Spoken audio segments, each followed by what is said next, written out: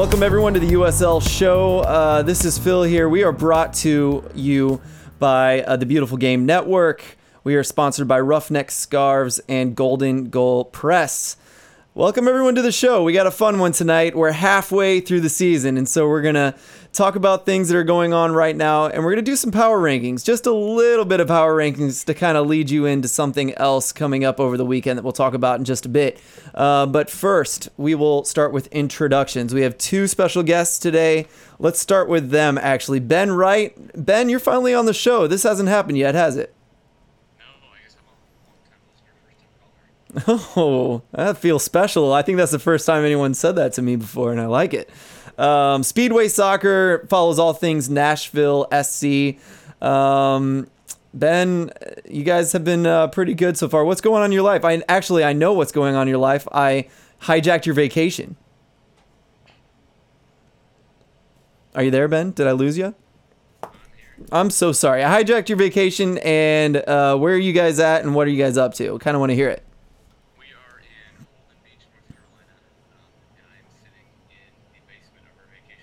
Incredibly humid, and so my microphone there's condensation all over my microphone. That's hilarious.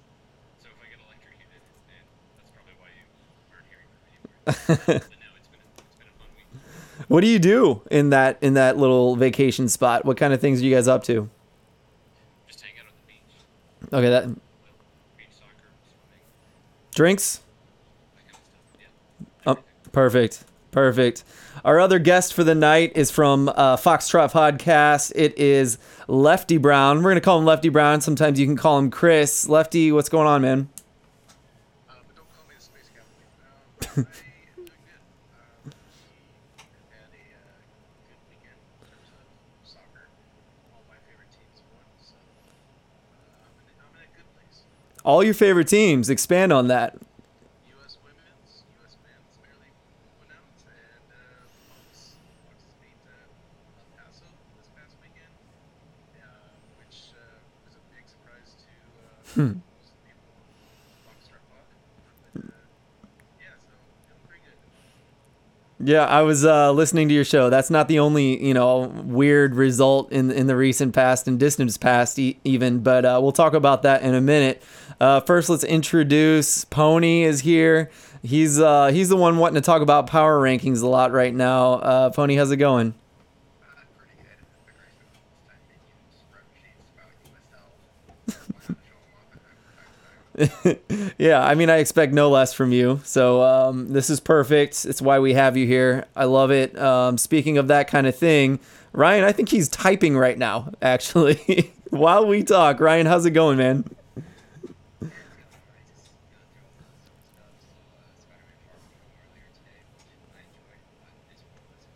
I've been trying to catch up on Spider-Man. I finally watched Homecoming the other day, and it was really good.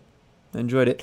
Yeah, I'm one of those hacks when it comes to the Avengers and all the comic book movies. So I'm just kind of catching up. But you guys, Ryan, you're pretty in depth on that kind of thing, right?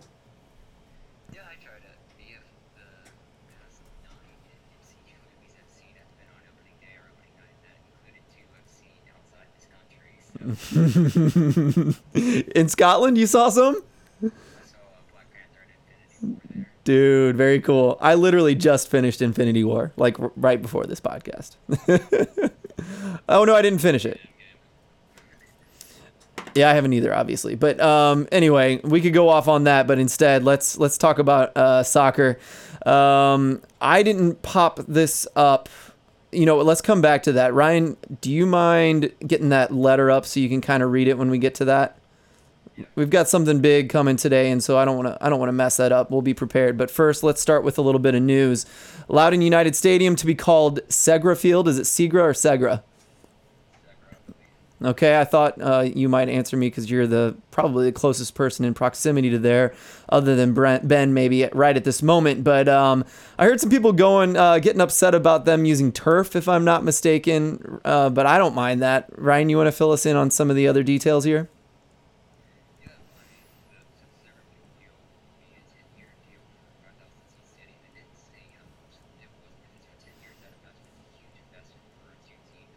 Initially opened on August 9th against the Independence, which was about the host.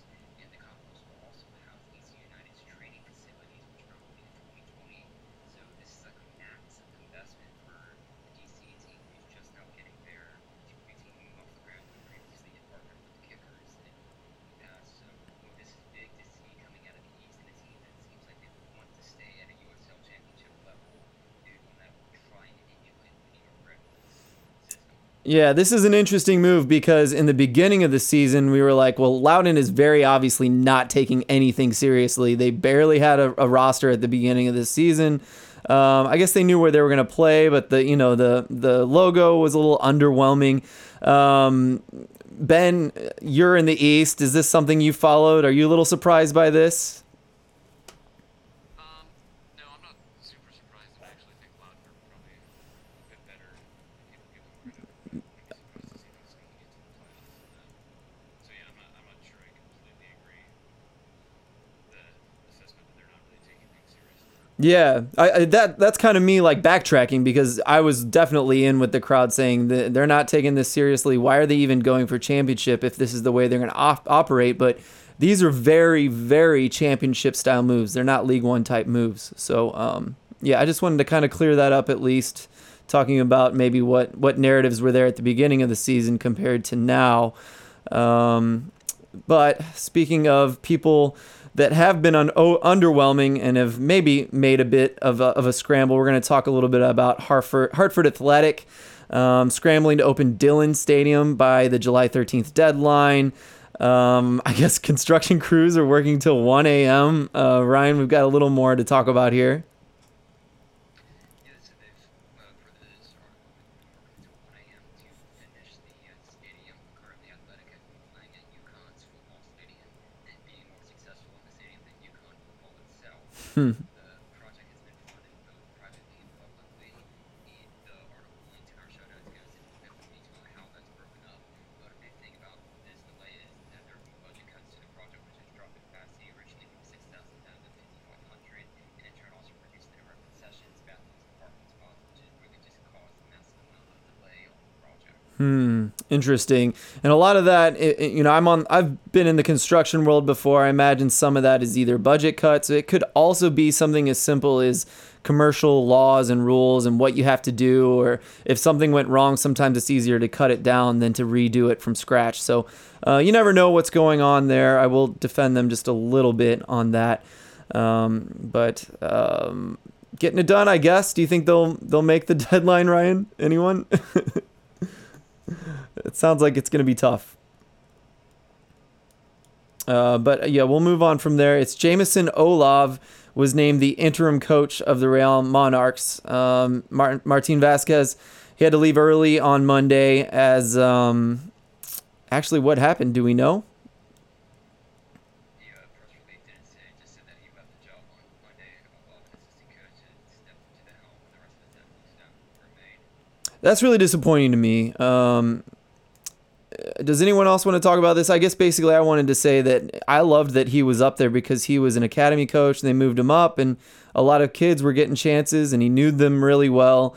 I imagine a lot of people who listen to this show probably have also heard of Richie Ledesma, who is no slouch. And Martin was one of the ones that kind of identified him early. I think he did an interview on the Scuffed podcast. If you want to hear him talk and hear about his quality, I think he at least is a good identifier of talent, not to mention, the other guys on that team. So it may not just be him, but I enjoyed his thoughts on that show.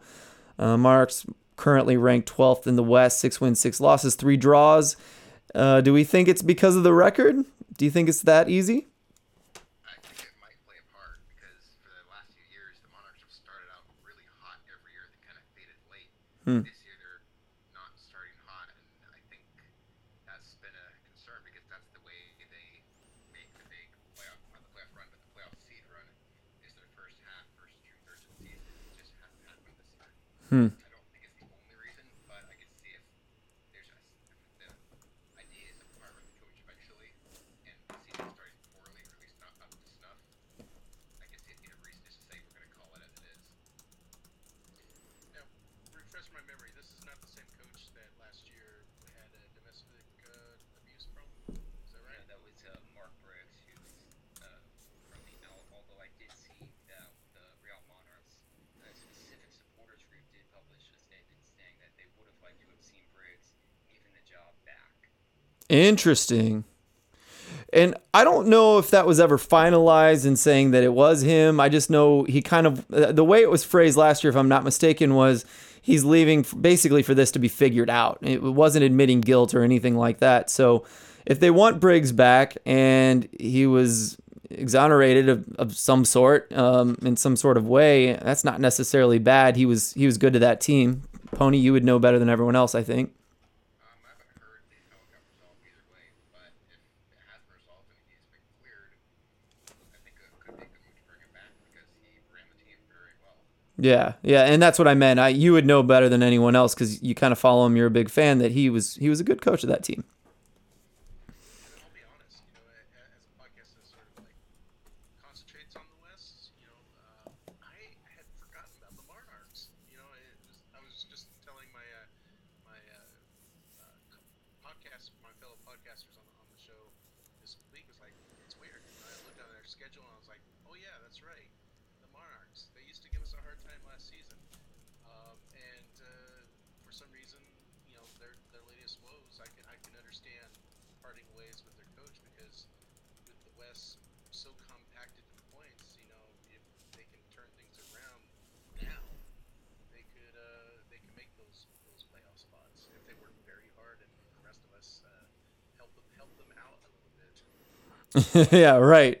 That's well said because we feel like that at times. 6 wins, 6 losses again, 3 draws. That's not something you can't recover from. I think you make a good point. And I do believe, I think we talked about this last week, isn't the West much closer in points than the East? Very much. I mean, right now, as a comparison, like SAC has 6 losses. Mm-hmm. Okay. So the distance can be met pretty easy, especially if teams are well known for their draws. Maybe Fresno can return to their drawing ways. That benefits a team like the Monarchs if they can pull out some W's. Mm-hmm. Yeah, they've got potential, and they've always been well coached, and they're good at spotting talent, like I said. So yeah, definitely within grasp of the playoffs if they get it going here. The next one, it hurts a little bit. We didn't mean for this to happen. Harry pointed this out. Recently, we had Ben Goshorn on, Soccer Goose on, to talk about Charlotte's woes. This was before the firing of McGinnis. And, we also had, Mark from representing the Colorado Springs Switchbacks. He would want me to say it that way. He comes from Last Word on Sports in Colorado Springs. We had both of those guys on to talk about their coaches. The teams were failing a little bit, having trouble, struggling is what I should say. And both of those coaches got fired in the last couple weeks. And so I hope for sure that we played no part in that. But I think the reason we had them on was because bad things were happening, right? Right, Ryan? You want to go on about that a little more? Yeah, I mean, the Switchbacks are currently 17th in the Western Conference and then on 4 wins, 11 losses, 2 draws, aged 15 and 31. In goal ratio, 14 points are currently 8 points out of a playoff spot and 4 points off the bottom. They've also lost their last 3 matches by a combined score of 10-1. And Trish has been with the club since its inception, 2015. He had guided the Switchbacks to 2 consecutive third-place finishes in 2015 and 16, but it seems that the rest of the conference has caught up, and they can just outspit and outmuscle. I made the analogy that they're the more modern-day Wilmington Hammerheads, just a small market team, makes with what they can on a tight budget, but struggles to compete in most games except for the odd result. Yeah. Somewhere in the season. Yeah. And to give you some highlights of that episode, some things that Mark said is one of the biggest ones. You mentioned a tight budget there, Ryan. One of the biggest ways they wanted to solve that was we all hailed them for finally teaming up with the Colorado Rapids since they're right down the road. And instead of teaming up with Charlotte, as the Rapids have been doing in the past, which we all know is ridiculous, and we've all made fun of that in the past. Well, they finally did that, but Colorado Springs has not been happy with the players they've been getting. We all know the Rapids have been struggling most of the season so far, and so that has been trickling down to Colorado Springs. That plan did not work. And Mark was talking to us about how terrible that's been, and a lot of it has been because they haven't been happy with the players they've been getting, maybe not living up to the agreement that was made before. And we talked about whether Tritschu should be fired. Mark thought mostly no. That this isn't necessarily, the struggles aren't necessarily a reflection of the coach himself. Any other thoughts from anyone else, Lefty? I know your team has seen them this year, I think. Yeah, it's not something I like to remember. It was one of those one of our two losses so far this season, and uh, you know, again, I chalk this up to like you got to. This is where we are in the season where the rubber hits the road, and you got to make those changes to try to stay competitive. I think switchbacks are a little bit too much out of it at the moment. But man, you know, if they can turn things around, they can definitely be a spoiler for people trying to stay in the hunt. Yeah, they're the kind of team that I could definitely see them focusing on defending and just becoming a team that's hard to beat, which has kind of been their MO over the years. But that's something you can do on almost any budget. Not to say you're going to get a million wins out of it, but you can make a stand midway through the season for sure. They can be a tough team to play, and then, 3 on Us lads made a lot of conversation about playing at altitude, and so there's something to it for sure on the pro level, especially.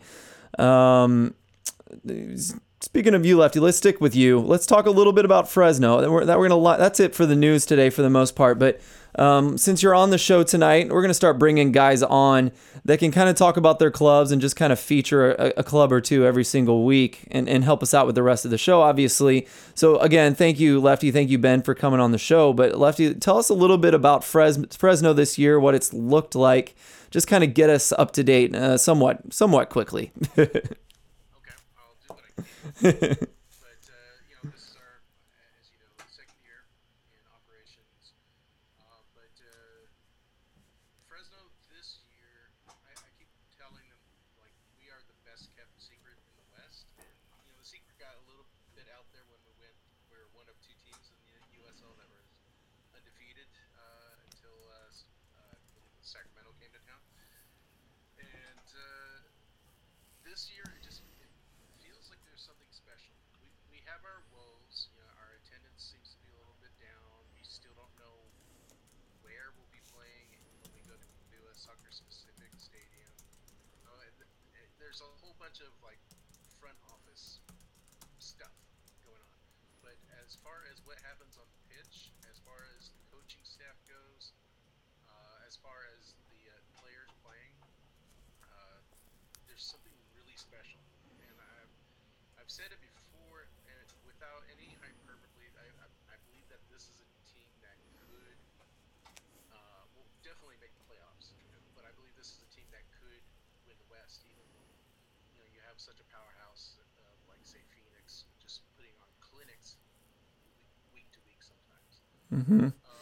But there's something there about Fresno. Like our back line is doing an amazing job this year. Our midfielders are really coming around and doing some good stuff. We have a lot of players that right now are starting to come into their own, and players that will be rejoining us. We actually have a problem right now where we're all wondering like what will happen when a player like James Jafard, who is playing on the Haiti national team, when he returns to Fresno. What will happen when another defensive player, Alex Cooper, is healthy enough to start playing for the team? How many players? Where do we move players that are having a very very good season, and then players who are new to us this season, like Qdis, that all of a sudden is having a very explosive year. It seems like this is the year he's finally come into his own. And so now we have this weird dichotomy where we have a homegrown player that is really much loved by the city in Christian Cheney, who it feels like he has to play to be on the roster. Like he has to fight his way back onto the roster because Qdis Lawal and Chavez are starting to really be a power couple of strikers up there. So it's in terms of performance on the field,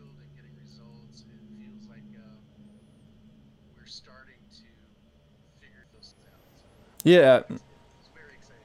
Yeah, a couple things there. I was listening to your show, and you're kind of alluding to somewhat of an embarrassment of riches, just because things are clicking right now. That's not necessarily going to last all year, but things are clicking when Juan Pablo Caffa is coming on at the half instead of starting.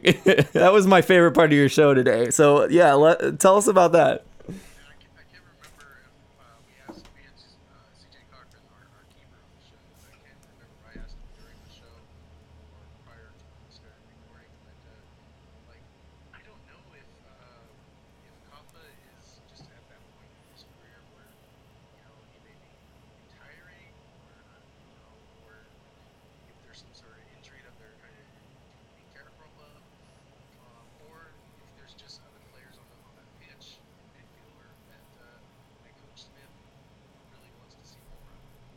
And so this past weekend when we played El Paso, Alpha came out in the second half and he played very well, with the exception of that one leading that PK. But ordinarily, the guy is a gift for Fresno. Like, I'm surprised he's stuck around for another season after experiencing our heat and whatnot. The guy can play in any team in the USL easily. Oh yeah. But, he wants to be here in Fresno. He feels that there's something special here. And so, yeah, I'm not quite sure, like, why not play Hoffa? Is it looking, I hate to be like coaching, I hate to try to be coaching from the stands, but I just haven't figured out why, to use a biblical analogy, why are you burying your talent in the ground? Hmm. Get them out in the field. And so when they went up to Portland, I can understand that's turf, and really wants to play on turf. But just having a good season.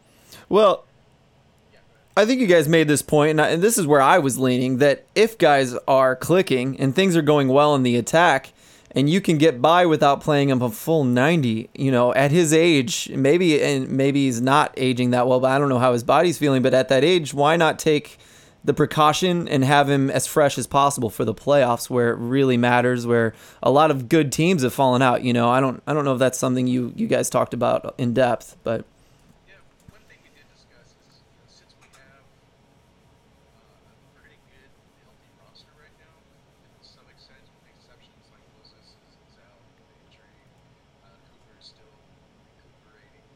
Dad jokes. But so we have a lot of good players that we can swap in and out, depending, like maybe players are just not having a good night, or maybe the yellow card accumulation is something to be aware of. Who knows?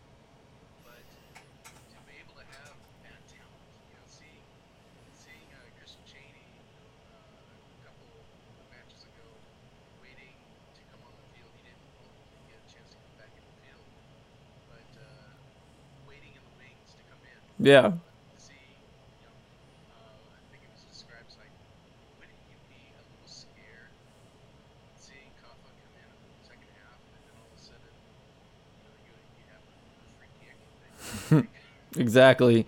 And as guys get tired, they foul a little more. I think it's good. I think good for them. And if it works out, why not roll with it? The other thing I wanted to bring up today, because the Gold Cup is happening right now, or if we get done soon enough, we can catch the game in about 30 minutes. Haiti versus Mexico, and that's a pretty cool game. And in that game, you mentioned Jafar. Is it Jafar coming back from the Gold Cup because he's playing with Haiti right now? Yeah, he's there. Yeah, he's a middle defensive player, middle back, I guess, and is doing a good job. In fact, originally he was a sub in the first match. Now he's in that starting 11, so he's doing something. He's impressing people, and we're excited to see an upset. As much as locally Fresno will be, a lot of people pull for Mexico, obviously. But there's a part of me that really wants to see Haiti come through with an upset because while James is Haiti is his nation, he to us is a hometown person.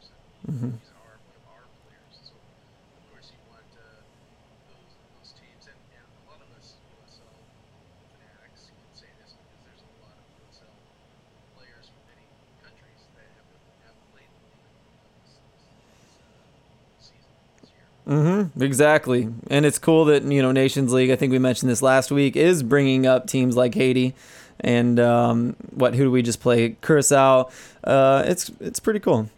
I know. Yeah. Look, I mean, hey, we haven't been kicked out. So that's good. That's a good start. Not yet, at least. So, Wasn't it just fire you up to see us take on Jamaica next? well, hey, we just lost to them in a friendly, so it may be harder than we think. But, USL fans should be really proud of a team like Jamaica that is full of USL players doing well against national team players from multiple countries. And it also speaks to the quality of play. I still believe that not soon, but in the next 10 years, USL Championship might have something that rivals MLS in terms of quality on the pitch. Mm. And we keep bringing players from from Cuba, from Haiti, from Jamaica into the USL. It's going to lift the quality of play throughout the league. Completely agree. Any other thoughts on the Gold Cup before we go on? I'm going to take that as a no and move on straight to Ben Wright. We've kept you a little quiet today. I apologize for that, but I want to hear all about Nashville. This team has been doing really well, except for a recent game. You guys have been on a pretty good roll lately. Yeah, so they were, I guess, 7 matches unbeaten before they lost to North Carolina 1-0. Which, I mean, I think we've seen over the course of the season, North Carolina's a pretty tough team Yeah. to play against, especially at home. But yeah, I think the narrative with Nashville's kind of flipped this season. Last season, it was all about being really good at home and really good defensively. Whereas this season, they've been really good on the road, and they've moved as the second highest scoring team in the East. But they've had troubles defensively, and they've conceded some pretty sloppy goals. And then it feels weird to say that the second highest scoring team in the East has had problems finishing, but they have had, especially at home, they've had plenty of chances where they've been just on top, dominating the game for 10, 15-minute stretches, creating chances, and just haven't finished. So Gary Smith, their head coach, has talked a lot about just taking advantage of those moments. It Didn't feels like every time I ask him that, he says that they have to take advantage of the moments, and then it comes back to haunt them yeah. later. So yeah. Didn't they have the most the worst conversion rate or the most chances not finished last year, something like that? I don't know if it was the worst, but it was definitely towards the bottom. Oh yeah. Like 12%. I think maybe one or two teams had worse. I've been wanting to talk to you about exactly those woes, though, Ben, because it's interesting to hear you say those sort of things, because that's where my mind has been with St. Louis FC, where if people, a lot of teams deal with this, and we talked about Pittsburgh doing this, but if they're the team that can't sit back and counter, then it's a lot harder to win a game, and they've also had the same problem where they're still creating chances, which you feel like is harder than finishing. I guess it's not necessarily, but are you happy that the chances are there? Do you feel better about that, or would you like it the other way around? I don't know. I don't really know how to feel on that. No, I think I definitely take this season over last season. I mean, last season they created a decent amount of chances. I think they were right around middle of the pack in terms of chance creation, and then their finishing was just abysmal. Mm-hmm. There's really no other way to put it, and that's even after going and spending on a guy like Brandon Allen, who just didn't pan out like they hoped he would. Oh man, yeah, hey, by the way, I tweeted this out. That's 2 mid-season changes for that fella in a row, 2 years in a row, right? Yeah, and he was making a decent amount of money at Tampa Bay. So Man, yeah, hey, a lot going on with him. But I mean, this season, they Nashville obviously bought Cameron Lancaster, or they signed him free transfer for Cameron Lancaster in the offseason. They also got Daniel Rios, and I mean, Lancaster has played about 25% of available minutes for Nashville, and he still has 5 goals. He's converting about 25% of his shots. Rios is converting 27% of his. So I think we've just seen the difference that a couple of quality finishers can make in the team, as well as just a lot of the same guys who played last year just look more comfortable in the system. So I think we're seeing a team that was decent last year just turn into I'd say a top of the table side this year. mm-hmm. Yeah, I mean Tampa Bay's been such a good defending team, and then they can back it up with their offense. But Indy 11's been on such a tear. At the beginning of the year, a lot of the people were looking at the rosters of Indy 11 and Nashville SC and just saying those two have got to be the top. Is Indy 11 kind of who you have your eye on right now? I think before the season, I would have definitely said Indy 11, and I don't think anybody expected Tampa Bay to turn things around like they did. They kind of went under the radar, and a lot of signings that went under the radar. So I think Tampa Bay is for sure the benchmark Mm-hmm. right now. But I don't think that Nashville has the pieces to be up there with a team like Tampa Bay or Indy. They haven't quite put it together, especially at home. But I think there's definitely potential, and I mean there's still a lot of the season left to play. Yep. Yeah, completely agree. That leads us right into what we all came here for. At least that's why Pony shows up. I think he seriously does the entire season of the USL show so he can just talk about rankings at the beginning, middle, and end. But, I'm not sure. Pony, how do we want to do this today? It looks like maybe we're going to do top 4 of each conference first. Yeah, we're just going to do top 4 today of each conference based off we have multiple methods of ranking here. That's basically going to be the teams that are going to host the, I guess, first round proper of the USL Cup. Once all the playing games have been decided, these will be the 4 teams that each of us have, who will be the ones we think host 1, 2, 3, and 4 out in East and in West. Well, it looks like we have a lot of agreement, but first let's just let's just kind of actually since we do all agree, am I reading this right? We all agree on the top 3 of the West and the East? Not necessarily the top 3. Those are just 3 teams we have all featured. Oh, okay. Each of our rankings. Good. Then let's go person by person. Pony, I want to start with you. And if you want to talk about why you ranked them that way, I think we should go all the way into it. Let's start with the East. Name off your East, if you will. Okay, my East teams, the 1 and 2 actually switched places over the weekend to give results. Right now I have Tampa Bay as the number 1 team and Indy as the second team, very, very close behind them. As in, if one of them draws their next game, I can easily just swap right back if Tampa Bay can't secure a win. Then it's almost a multiple game jump down to New York hanging out in 3rd, and I actually have North Carolina in 4th, which still stuns me since every time I watch them, I just think they're an okay but not great team, but they keep showing up really high in my rankings, and I kind of need to. I think they're the one team I really need to sit down and watch a few games because I just don't think they're this good, but they prove me wrong every single week. Anything behind that you think why you don't think they're that good? I guess you said you got to watch them to make sure, huh? Yeah, I don't watch them as much as some other teams, but just on paper and even with some of their stats, it looks more like a team who I think it's going to be 5 or 6, maybe 7, but it also could be some other teams who I think are good who just aren't performing as well they think they should be performing. Mm-hmm. Like, for instance, Nashville I think should be better than North Carolina is at the end of the season. Yeah. To me, I mean, Ben just talked about North Carolina, and St. Louis just faced them and drew them. They're just such a tough team, and I think it is hard to quantify what it is. I think they're just kind of doing the simple things well. Ben, what do you think about that? No, I agree. I think for the most part they don't make a lot of sloppy mistakes, especially defensively. Mm-hmm. I think part of it too. I have them playing the 12th the 12th hardest schedule. Excuse me. Mm-hmm. So I think as this season, as the strength of schedule kind of evens out towards the back end of the season, I think we could potentially see them regress to where And we kind of expected them to be.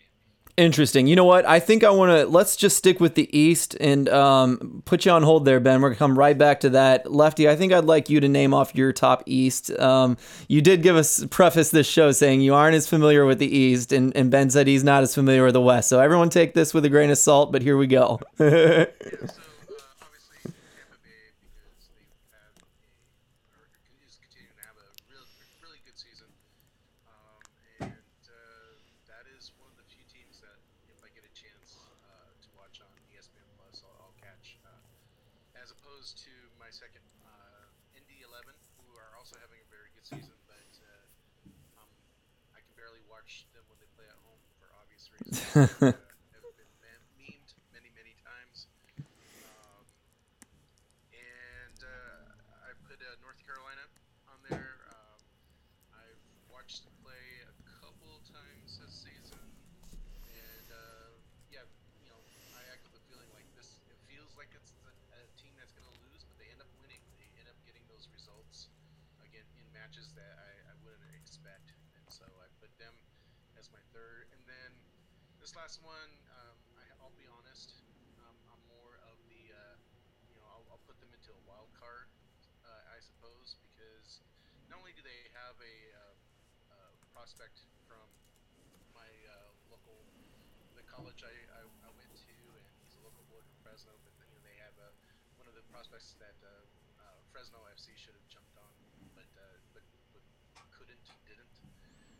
But they also the Riverhounds have the man, the myth, the legend. So, you got your Lily Ball. So I have an affinity to seeing Riverhounds do well. Hey, that's well founded. They have won their last three and a draw before that.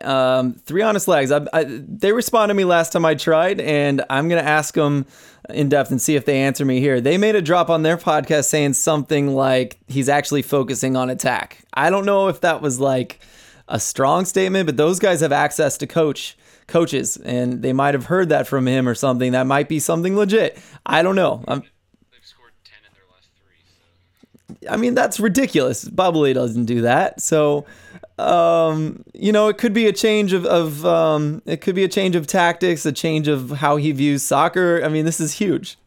It's Lily Ball. This is what 3.0. I suppose so, in a way, yeah. I mean, he has more money with the Riverhounds now, right? We all talked about that being 2.0, and then maybe he's going to decide to start attacking like crazy. So, And to be fair to the Riverhounds, with only 2 defeats on the season, those 2 defeats have come against Tampa Bay and U11, who we all are pretty much consensus are the top 2 teams in the Eastern Conference at the moment. it's big. That's big. Ben, let's move on to your Eastern rankings. This is your specialty. You put out power rankings every week, and I really enjoy looking at your line graph that you have going. It's a good one to check out. So follow Ben right on Twitter, as well as Soccer Speed or Speedway Soccer. But you actually type it in Soccer Speedway, if I'm not mistaken. We talked about that before the show. But yeah, give us your list in the East and kind of tell us how you go about your business in that way.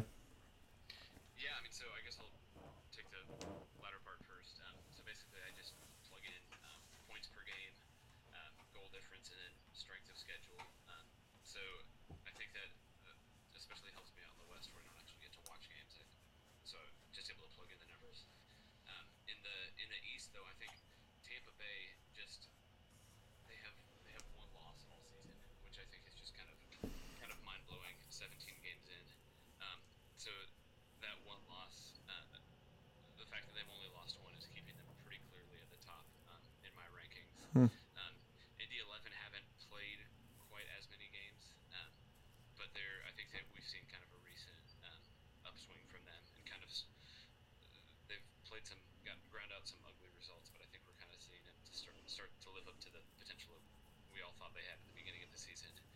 I have New York Red Bull at number 3, and they're kind of all over the place when it comes to goals scored and goals conceded. I feel like they have the potential to score 5 in a game, and they could concede 3 or 4.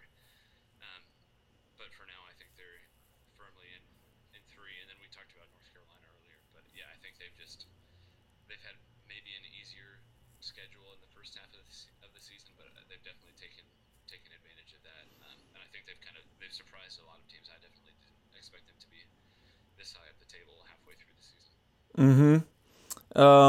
Ryan, are any of those things, I wanted to finish up with you in the East, are any of those things kind of what you take into account when you're kind of doing your calculations, or how do you do yours?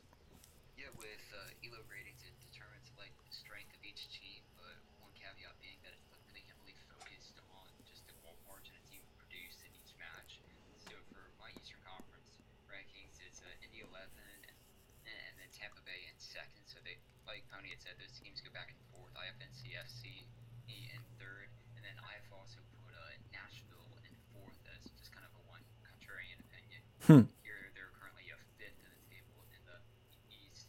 But one thing that we haven't mentioned tonight on the show, just talking about North Carolina FC, that I think has really benefited them is Dave Sarachan as the manager this season.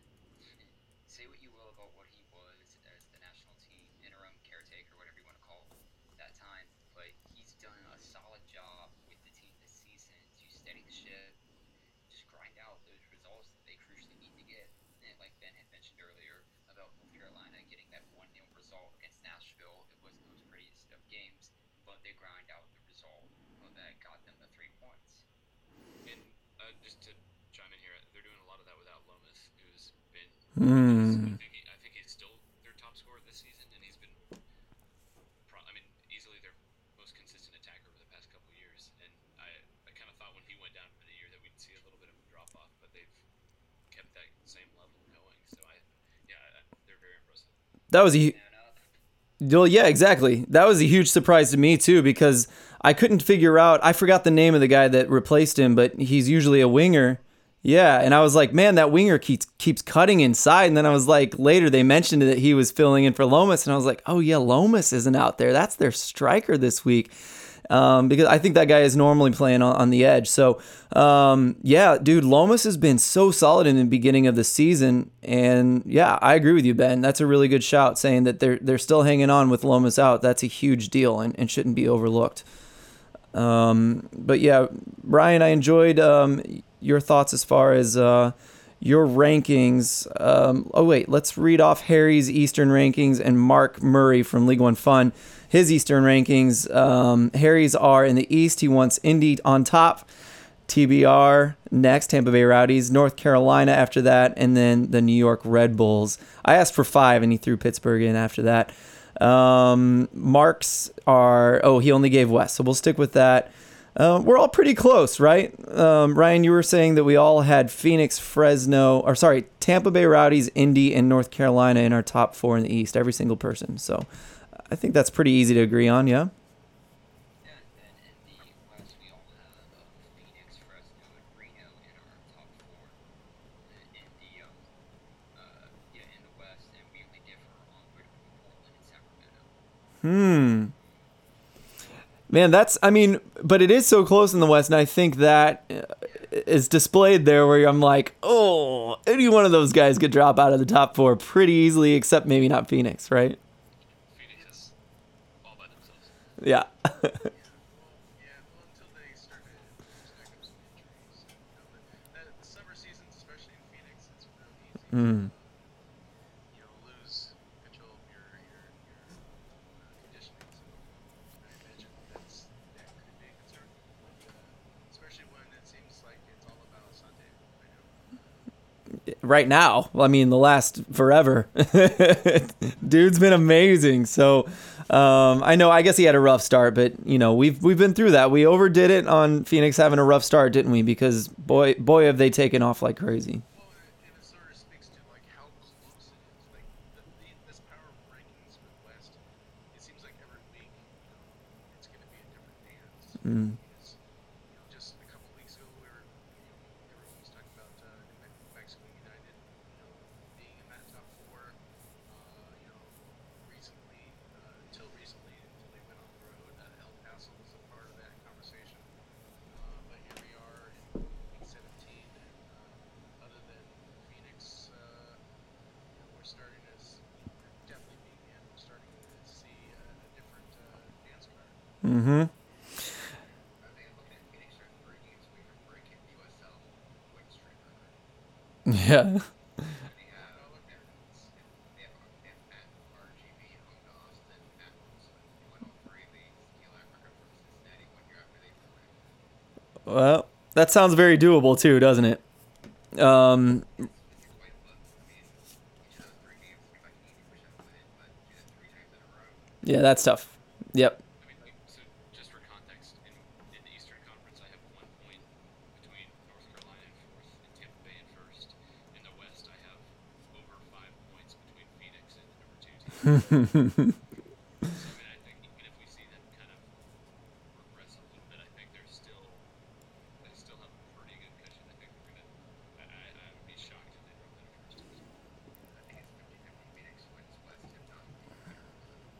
To Right. They have managed players. Stranger things have happened during the playoffs. it's true. A totally different world. Are a mysterious bunch. No, for sure. I think it would be. I do not see them dropping out of the playoff spot. Yeah. Yeah, for sure. And that's kind of what we're talking about now is who can play at home, just like Pony said when we got into this. But Ryan, you were mentioning that Phoenix is on pace to be the best team in USL in USL history. Let's do this snake draft style. Why don't you list off your Western top four?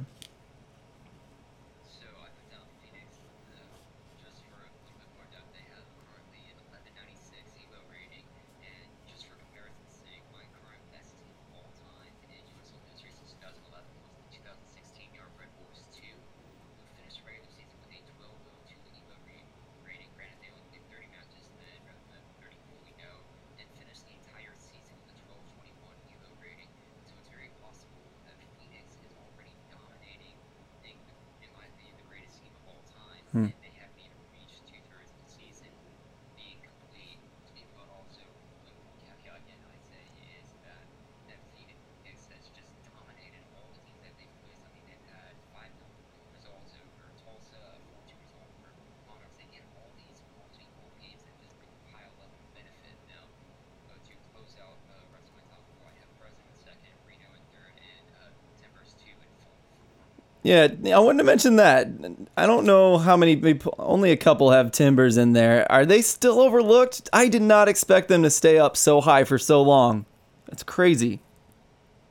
Yeah, I think it's only myself and Ben who have Portland, Interclub, Norwalk, me and Chris have Sacramento, but I'll let them speak on their sections. Yeah, Ben, I mean, read off yours, but tell me a little bit about Portland while you read yours off. Yeah, I mean, I'm the same as Ryan. I have Phoenix, Fresno, Reno, and Portland. I think I agree. I think a lot of us overlooked Portland, especially at the beginning of the year. But I mean, they've just been able to get consistent results, especially at home. I know they haven't had as easy as many home games as other teams, but I mean, still they have 4 losses on the season. They've lost twice at home, and they don't have they only have a +7 goal difference, but I think we've seen them consistently be able to pull off results even in close games. Yeah, that's interesting. Any other thoughts about some of your other teams in the West? One thing, before you say that, I do want to mention, you mentioned in the East that you have 1 point in between. And the cool thing about having Ben on and Pony on and Ryan on is they all have totally different rating systems. And I'm looking at everyone's rating numbers. And so when Ben says 1 point, his lowest Eastern team is 9.4 and his highest Eastern team is 10.4. Okay, just to kind of give you a perspective of his ranking system. And in the West, he has Portland 2 at 7.5, and that 5-point gap is 13.5 to Phoenix, where Phoenix is just taking off. That's a 6-point. I also have Phoenix with the toughest schedule in the West, Ooh. which is, I mean, that strength of schedule for them is definitely kicking up their ranking up. But I mean, yeah, I could talk about Phoenix for a long time. I'm really impressed with them. No kidding, no kidding. Let's move on though. Sorry to cut you off there, but let's get through this a little bit faster. Lefty, what are your top four in the West? This is your specialty, right? Yes. Phoenix, obviously, they're doing a heck of a job. And my own team, Fresno, I have my second. And followed up by Reno. And then finally I put in Sacramento, just because, Timbers definitely making a big argument for inclusion. But when I view them, I start to view them as like the next Reno, good start, but they start to. I feel like they're going to be a little bit wobbly. Yeah, and speaking of wobbly, I just, again, not to kind of overdo it, and I'm actually going to ask you if I'm overdoing it. With Reno and Fresno, both those teams have been known to kind of lose to teams that perhaps they shouldn't. And so I guess I wanted to see, am I overdoing it there, or is that something that you do worry about with, okay. We're trying to invent a word for the last 10 minutes of the anxiety we feel as Fox's supporters, because it is a big thing where you play the last 80 minutes of the game, and last 5 to 10 minutes, anything can happen. And so yeah, it's just we so we lost to Colorado Springs. We drew with Tacoma. Both of those were results that were not expected. But we're also the same team that has not lost in our franchise history to Phoenix. Hmm. And so we're able to, I mean, look at this past weekend. We beat El Paso, which arguably has the best defense in the West, and we figured them out and we beat them three nil. Now we are a team well known for our drawing, and that could also that doomed us last season, and that may also uh, be our same um, anchor around our legs Mm-hmm. this season. But I feel that there's something different there. Yeah. Right on. Let's read off before we finish with Pony. Let's read off Harry's rankings in the West are Phoenix, Fresno. He's got Portland third, El Paso, and then Reno. And Mark Murray has exactly the same thing. Crazy. Putting Portland third. El Paso's in the mix there, though. So that's interesting to see. That's a team that's kind of on the up and up, getting a lot of buzz right now, right? So, yeah, something to watch there. I think those are good shouts. Pony, why don't you tell us about your Western Conference rankings? I'd say mine are I have mine kick out how many points I think they're gonna have at the end of the year. Mm. I have Phoenix in first, Fresno and Reno as basically tied for second, but I give it to Fresno based on tenth of a point. And then fourth place is also a tie between Sacramento, Portland, and El Paso, but Sacramento wins that on tiebreakers again. Mm. West. Yeah. I think Fresno, Reno, Sacramento, El Paso, New Mexico, Portland, any of those teams could finish second, and I won't be surprised. And Pony, you say by a certain week you've kind of got it locked down, right? As far as the playoff look, right? Yeah, I think it's usually by late July. I usually get, for the last 2 years I've been doing this, I've became 15 of 16 teams to qualify correctly. Mm. I think my biggest spot wins has been like 3 or 4 points in seeds.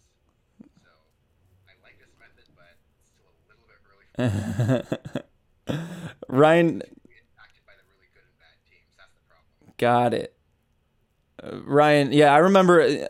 I always love your episode, and I only catch about half of, or understand like half of what you're talking about sometimes. But when you guys sit down and talk about how you do your ELO rankings, I think it's really cool. I enjoy it a lot. So, Ryan, has yours been that accurate? I kind of wanted to ask you that.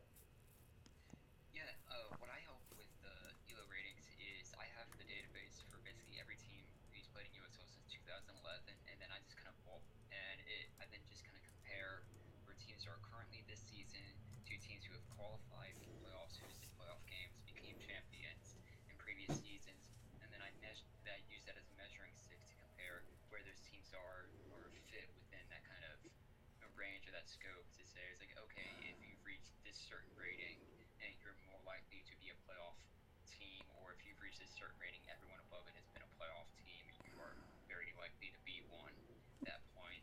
And so I mainly just use that as more of a ballpark and measuring stick to compare historical data to what we have today.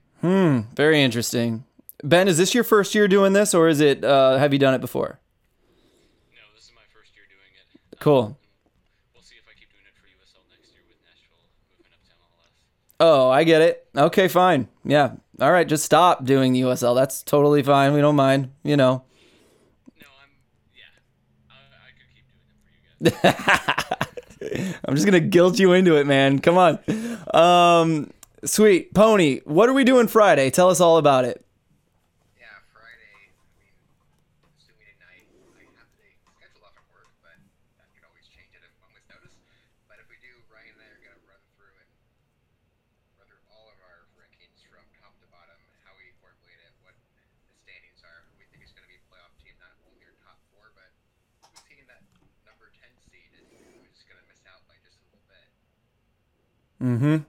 Friday, a lot earlier than we do this. I think we're talking about around noon Eastern time. I think the hairs on the back of Harry's neck just went up. It's that soccer Spidey sense. He's feeling it. He's feeling the goodness coming. That'll be a good nerd show for all you soccer nerds and stat nerds, and for me to try to understand. I'm excited to hear that one. Yeah, it's going to be fun. So everyone log in Friday. You guys, we're going to set it up live, I think is the plan. So if you want to follow along live, maybe skip out on a little bit of work, take an early lunch, do your thing. That's it, guys. That's it for our power rankings as far as their top 4, just to give you a taste of what they're going to do more in depth on Friday. But before we go, we have something really sad to talk about. You guys have probably noticed that Big Kev McCamish has not been here for a while. And that dude, between having so many kids and having a job, especially the job, has really kicked into gear. He got a new job and it's taken a lot of time. He's going to drop out of the show, and I'm starting to put words in his mouth. So what he did is he wrote a letter for us, and I'm going to read it here. But this is about Kev, who you guys have heard for, I think over a season now, hopefully on this show, is going to be leaving. So here's his letter for everyone listening to the USL show. He says, I'd like to say a few things. First off, this will be my last show, my last anything really. I need to be finally done with all of it. I need to close this chapter in my life. I've been privileged to have the access I had. Lucky to be able to experience all that I've been able to do for so many years. It began with, quite frankly, a quote, I wonder, and with support from my wife while on a trip to visit family. He said, I wonder if I can be of help to a blog I read. That turned into writing for Stumptown Footy, quickly to an editor spot overseeing quite a lot of the content for Timbers 2, Thorns, and providing backup on a lot of Timbers content. Things changed there and I decided to retire from the writing aspect, quickly followed by getting super busy in my own life. Thus, I had to discontinue my Play the Kids podcast and focus only on the USL show. But now he must leave the USL show again. It goes on. There's a whole lot more, but it talks about he's risen quickly in his new job. He's being very successful. He's now the department head. He has employees of his own that he must manage and employees he needs to develop. And so he needs to focus on that. He says, both of my children are growing up, both showing interest in the beautiful game. I'm blessed to be able to play with my own kids and just enjoy soccer as a fan again. Seeing the game through their eyes is a treasure. Well said there, buddy. In closing, he says, it's a bit sad to close up this chapter of my life, but there's so much to be thankful for. Even more to be excited about in the future. I'm grateful for all the support given to me, all the friends I've made. I couldn't imagine being able to remember everyone I need to thank. So just do me a favor. Be good to others, love unconditionally, and as Evan likes to put it, don't be a dick. Thank you, everyone, from the bottom of my heart for all the fish. We love Kev. Kev, if you listen to this, man, thanks so much for all you've done. When we were starting the show, I just wanted to say that, we were like, who do we add? Who's going to join us? Who's good? We need to add at least one more person. And I think Kev was like the 5th person, where I think I was second to last to be asked. And Evan was like, I think I want to add Kevin. Should I ask Kevin or should I look for someone else? I was like, dude, I love Kev. I follow Play the Kids podcast, and I think he has really great things to say. We'd be really lucky to get him. I didn't even know how well established he was in Stumptown Footy. But, we all think Kev's awesome, and obviously he's moving on and making the right choice for his family and for work. And I know for a fact we'll have him back one of these days. So, Kev, if you're listening to this, yeah, I tried to talk you out of it today, but, you're welcome back anytime. That's it though for the show. Any other thoughts on Kev? Anyone wants to say anything before we do our outro? I guess kind of looking at that a little bit, I think reminds you one about Swope Park is one of the best the last few years right now. Oh yeah, like with the rankings. That's interesting. They always look like that team who's good, not top of the table, around the 4th, 5th seed, and then they get hot, they're gonna make a deep playoff run. That's a great point. I think you have something there. Yeah, because no one saw Swope doing as well as they did the last 2 years, really. They just kind of made a good run. So I'm with you there, Pony. Let's do outro. If you have a closing thought, please feel free to say it. Lefty, let's start with you. Tell us where people can find you and your podcast and maybe a closing thought. Well, I'm very privileged to work with 2 amazing folks, Evan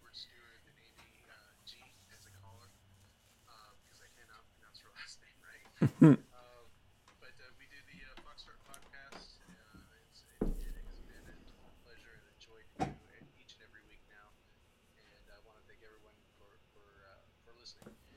As for final thought, it's been amazing couple weeks seeing our U.S. women's team just kick butt up and down the world, so to speak. And today's match against England was a nail biter, surprising nail biter. And the team has been called villains. They have been called un-American. They have in each and every game shown a resilience that is so soundly American that is inspiring every time they hit the pitch. So I cannot wait for Sunday for the final, and I'm going to be cheering on our U.S. women's. I think that was well said, Lefty. Eloquent, even. So thank you for saying so. I think that was really great. And I do want to say that, I listen to podcasts for different reasons, and there's a group of BGN podcasts that I really enjoy listening to because the banter is so good, the rhythm is really good, and the people have fun together. And you three on that podcast, it was a joy to listen to you guys. And we're going to have a lot more of that coming on, exactly that kind of thing. Ben, I like listening to your podcast because you guys do my style of nerding out, and I really engage with Nashville and Indy for that kind of reason. So, Ben, closing thoughts, and where can people find you? Yeah, you can follow the podcast on Twitter at Soccer Speedway, or we put it up under a bunch of written content, which you can find at speedwaysoccer.com, and then I'm just at Ben Wright. Closing thought, I'm going to kind of jump on what Chris said. It's just been a blast watching the U.S. women. It's been the first time I've been able to watch a Women's World Cup with my daughter, which has been awesome. And yeah, it's been fun watching a U.S. team that's fun to watch for a change. And I just hope the U.S. Soccer Federation realizes the value of that at some point. Yep. Ryan, how about you? You can find me on Twitter at ILM_Ryan, and I guess it's just been incredible to watch the U.S. women's team. I keep getting updates from my dad whenever he listens to the games at work and stuff, and I'm just hoping that we can do well on Sunday against Sweden or the Netherlands, whoever we face. I know we can win. Pony? Yeah, that game's spoiled, man. Spoiled today. I was trying to record it and watch it later, and interested. I was in the break room at work talking with some other friend, like, oh yeah, I'm recording the game, so I'm trying to see what happens, and then someone else says, oh yeah, it's 1-0 in the 10th minute. You just heard me wrong. Jerks. That was ugly. You can find me on Twitter at USL_Pony.